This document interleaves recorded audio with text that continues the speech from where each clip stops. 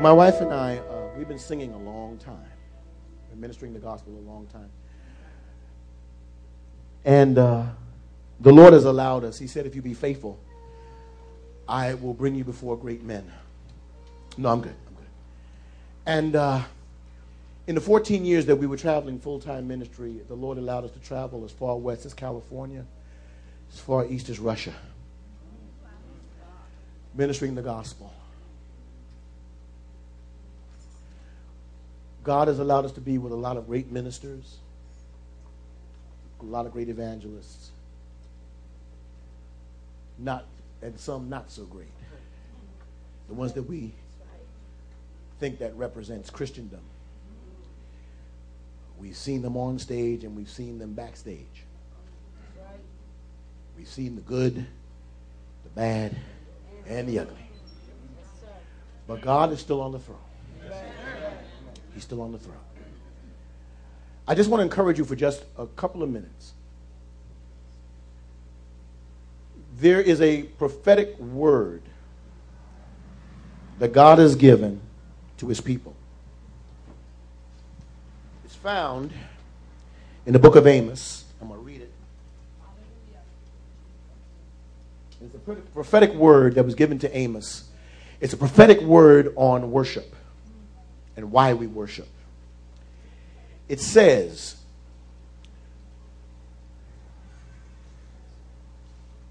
in Amos, the 9th chapter, the 11th and the 12th verse, Amos prophesied that in that day I will restore David's fallen tent, or as we refer to it as the tabernacle of David. I will repair its broken places, restore its ruins, and build it as it used to be, so that they may possess.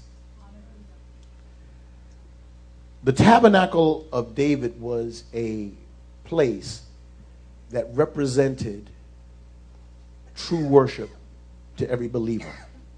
We also know that in biblical history that it was also the place where the Ark of the Covenant was kept. In the tabernacle of David, around the clock, 24 hours, 7 days a week, 12 months a year, 365 days, year after year after year, praise and worship was offered up in the tabernacle of David. But I want to say to you, Calvary, as you go out this summer, I want to concentrate on the last 5 words of that passage, which says, so that they may possess. Worship was never created to give you a euphoric feeling. Some people will come to praise and worship service. They'll get caught up in the music. They'll get caught up in the dance. They'll get caught up in the lifting of hands. And they will get caught up in the euphoric feeling that it brings. But that was never God's purpose for praise. Not his purpose for worship. It's so that they, the people of God, may possess. And I want to say today in this house, whether it be as the church or even in your own individual life, when it seems like the enemy has come in like a flood,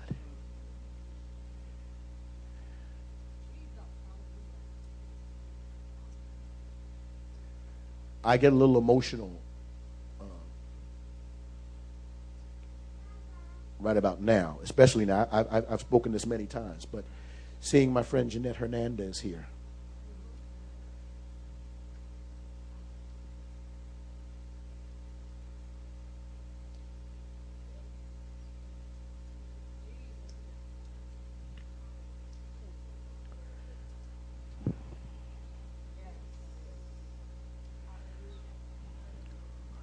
When the enemy comes in like a flood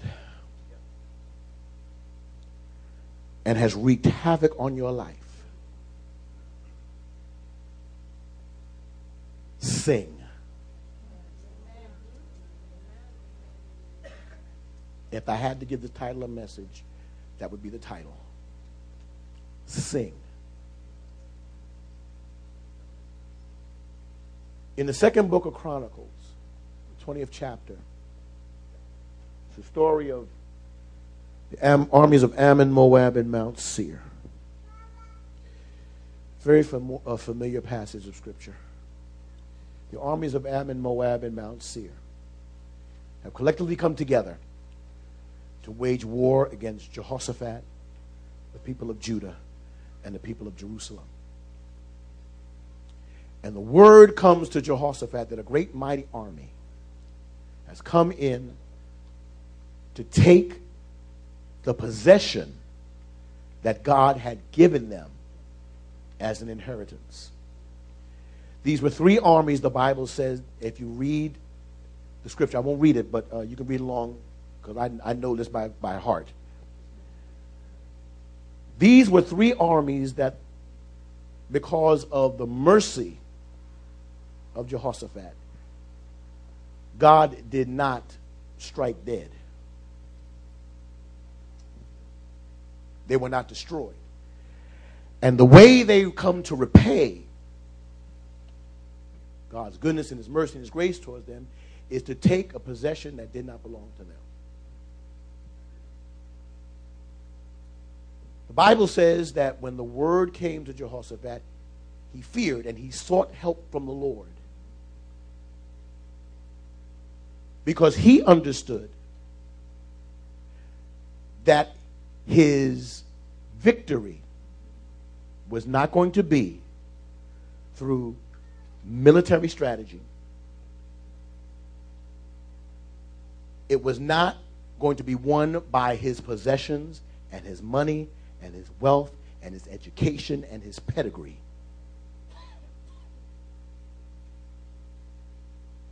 He understood that he had to seek help from the Lord.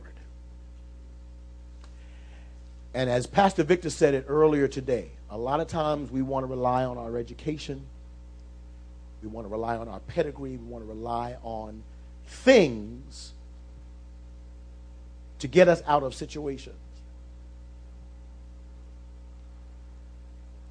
The Bible says that Jehoshaphat declared a fast all throughout Judah and Jerusalem to seek help of the Lord. The word says that, I believe it was around the 20th verse, or 19th or 20th verse, I believe it says that the word of the Lord came to him, and Jahaziel, who was part of the Levitical priesthood, stood in the midst of the congregation and prophesied to Judah, Jerusalem, and to Jehoshaphat. He said, on tomorrow, go out and face the army, but you'll have no need to fight. For the battle is not yours, but God's. If I could put myself in the place of Jahaziel this afternoon, I would say to the man of this house, Pastor Victor Nasario, to the congregation of Calvary Christian Fellowship, in this year, 2012, if you have not already experienced it, I'm pretty sure that you have, because you don't need to have a prophetic word dropped on you to realize, to be in a room with this many people, somebody is going through something. Don't need a prophetic word for that.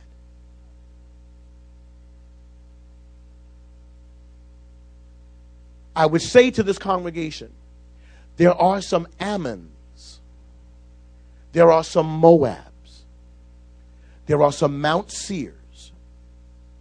And these three armies, what they represented was conflict. Tomorrow, I would say to this congregation, as you go out, as you go throughout your day, as you go throughout your work week, as you go throughout your educational time, whatever it is, whatever the enemy has thrown in your way, go out and face it. But you'll have no need to fight. My brother, before you spoke it, before it was birthed in your spirit, God had given you the victory.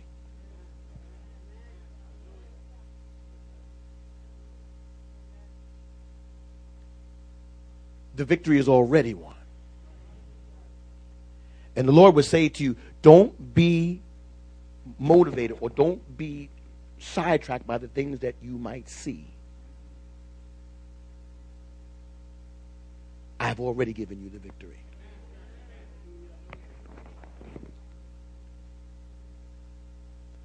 Go out and face the army. Just lift your voice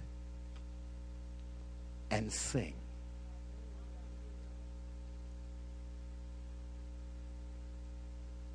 Some years ago, my wife and I, we left New York and we moved to California because there was some ministry opportunities that were opening up for us. And this was around 1990, I believe. It was about 1990, 1991. And we lived in California for about a year. And we were part of a ministry called Victory Outreach, which used to have a church here in the Bronx, but I know they have a church in Manhattan. The pastor's name, I know you know him, Pastor Sonny Arganzoni, because I know he's been to Brooklyn Tabernacle many times. He was our senior pastor while we were living in California. And I remember we were doing a street meeting in Compton, California, in East Los Angeles. Around that time was around the time, for those that are around my age, around the time of the Rodney King incident with the LA police. And coming from New York City, I thought I've seen everything. But I remember as we were there on that vacant lot and we're getting ready to set up and do ministry and give out food and clothes for the homeless and begin to minister and do street work, I remember that a rival gang in that area did not want us on their turf. And they came to claim their territory. I want you to hear what I'm saying. Now, I wish I could stand there and tell you that I stood with my feet firmly planted and in the name of the Lord got myself together and said, "Thus saith the Lord, you will not take this territory." I wish I could tell you that. I'm going to be very transparent with you. Fear gripped my heart. But the Lord said to me, if you will minister and sing, I'll change the atmosphere.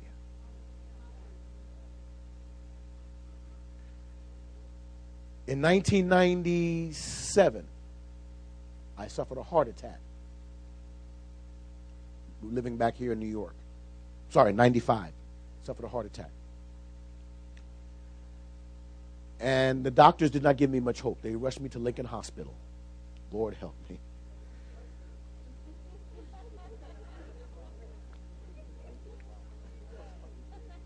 Lord help me.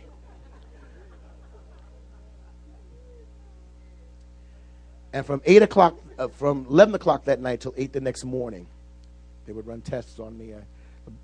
My blood pressure was so high, the doctor said I should have had a massive stroke. I should have died.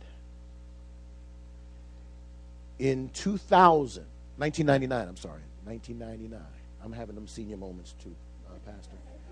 I take ginkgo biloba when I remember to take it.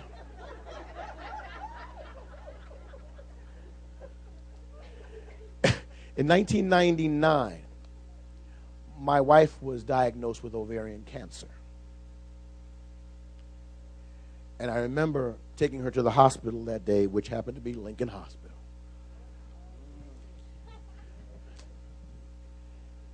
And I remember as they were prepping her, the Lord said, go out to WWDJ when it was a Christian music station. And I went out there and I was on the air with Brother George Flores. And we literally had the New York, New Jersey, Connecticut area praying for my wife. In those three circumstances, the Lord just said, I called you to be a worshiper. I didn't call you to get a rush from standing in front of large crowds and singing. But I called you to be a worshiper. As we stood in that lot in East Los Angeles, and we began to sing unto the Lord, we literally saw the hearts of many of those gang members melt. So much to the point that when we gave the altar call, because if you know anything about gangs, you don't get out.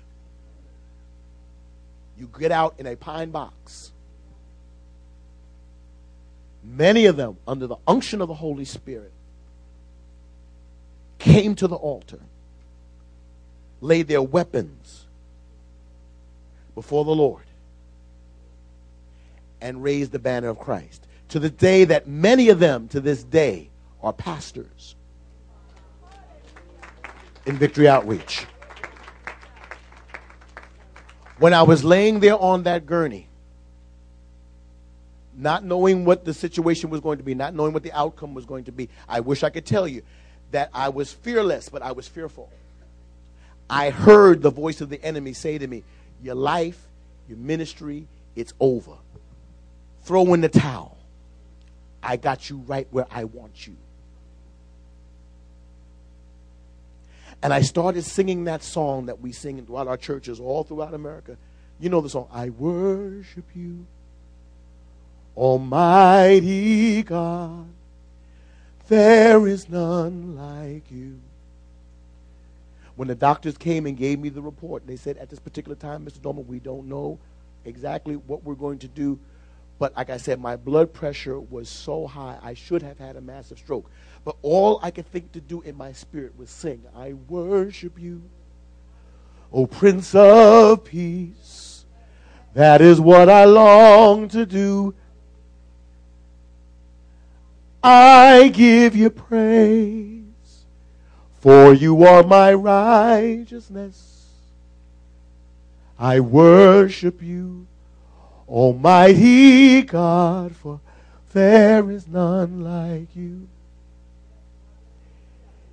In the middle of the worship, it must have been about 2, 3 o'clock in the morning.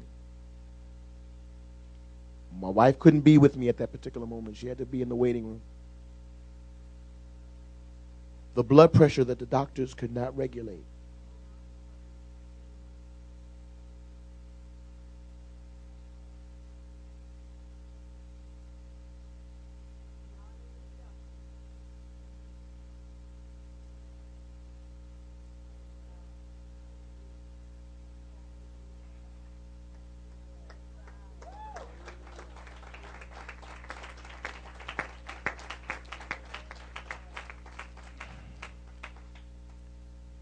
Doctors had not given my wife much hope. She laid there. She went through the operation, but because of worship, because she is a woman of God and believes in the God of healing.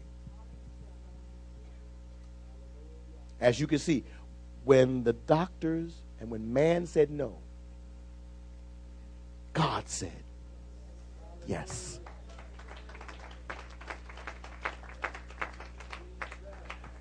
I went to see her in recovery that night. And when she was laying, as I walked into recovery, she looked up at me. I said, honey, I'm here. I'm here with you. I'm here with you. We had the New York, New Jersey area, Connecticut area, praying for you. And she looked at me with tears in her eyes and said, honey, how does my hair look?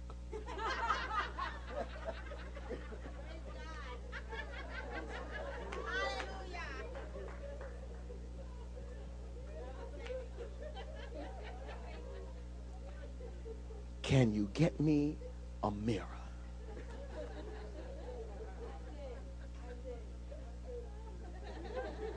Come on, the truth will set you free.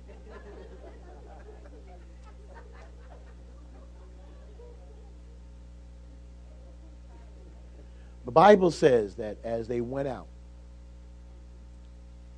now in the 21st verse, it said, now after he had consulted with the people, after Jehoshaphat had consulted with the people, he sent out singers before the army to praise God in the beauty of holiness.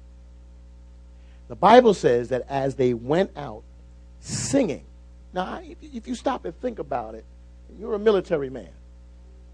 Where's the young lady who also was in the military? Now, you have to stop and think with our minds. That doesn't make much sense. You mean to tell me that I'm under attack? My job is about to be X'd out. I'm about to be released from my job. The doctors are giving me a bad report. I'm walking the streets and someone comes to attack me and you want me to give a concert.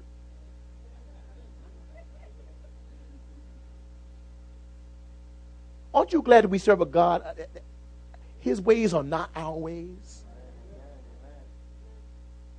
It doesn't make sense. If it were me, I would have had the infantry, the artillery, I would have had everything out on the front lines. But God said no, because this is not going to be a victory of military strength. You see, we will never be able to defeat the enemy with this. We'll never be able to defeat the enemy with this. We'll never be able to defeat him with what we think that we have and who we think we are. But we defeat him in praise and worship.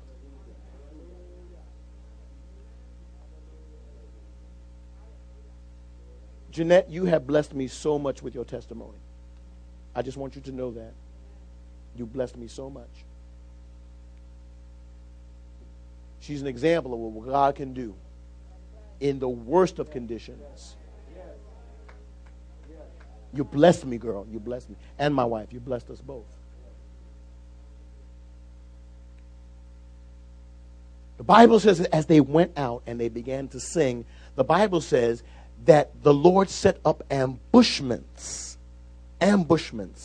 against the armies of Ammon, Moab, and Mount Seir. I wish I could have been a fly on the wall. The Bible says that as they began to sing, they turned on one another. That is a nugget, saints of God. We don't understand what the power of praise and worship can do when we're faith. Not when things are good. Not when we're living in the land of plenty and everything is going all right. But as Bishop Ezra, my former bishop used to say, he wants to see if you can stand by the stuff, if you can still worship, if you can still raise your hands, if you can sing, if you can still cry, if you can still open your mouth and worship God, despite what you see, despite what you feel, despite what you think. Can you stand by the stuff, as Bishop Ezra used to say, can you stand by the stuff when things are not well, when all hell has broken loose on your life? Can you stand by the stuff?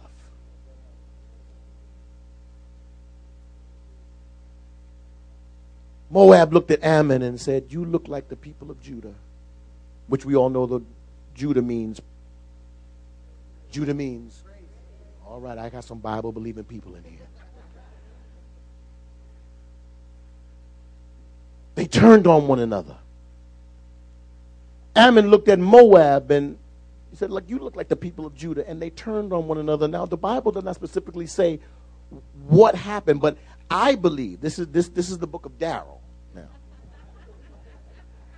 I believe that in that particular time, and in that time of worship, in that time of praise, I believe that God confused their language. That's what I believe. He confused their language. He confused their strategy.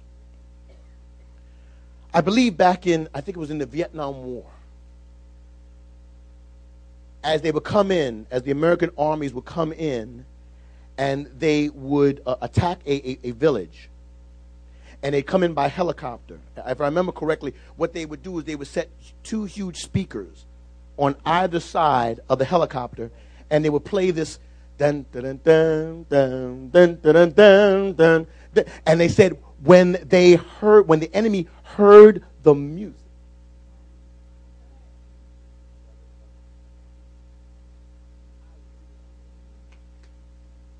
they scattered. They knew that they were defeated. It was time to take cover. The power of worship. So, whatever it is that you're going through today, whatever you're facing when you have to leave here,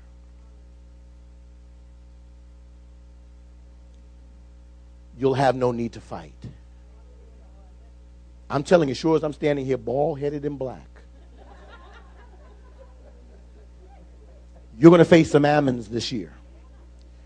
You're going to face some difficulties. No, I'm just being real. I'm home. I'm not one of those, Pastor knows me. He knows I'm crazy. And I feel like I let my hair down, so to speak, because I'm amongst family. I'm amongst family. I feel comfortable here. You're going to face some difficulties if you have not already. And God wants to know, at the time when it seems like the enemy has come against you, you can't see light at the end of the tunnel. He wants to know, can you still stand, sing, and worship me? Not so that you can feel good. Not so that you have this euphoric experience of praise and worship and seeing the dancers and the singers and the tambourine and the organ and the piano and the guitars and the drums. No. I've given you praise, I've given you worship for a reason, so that you may possess.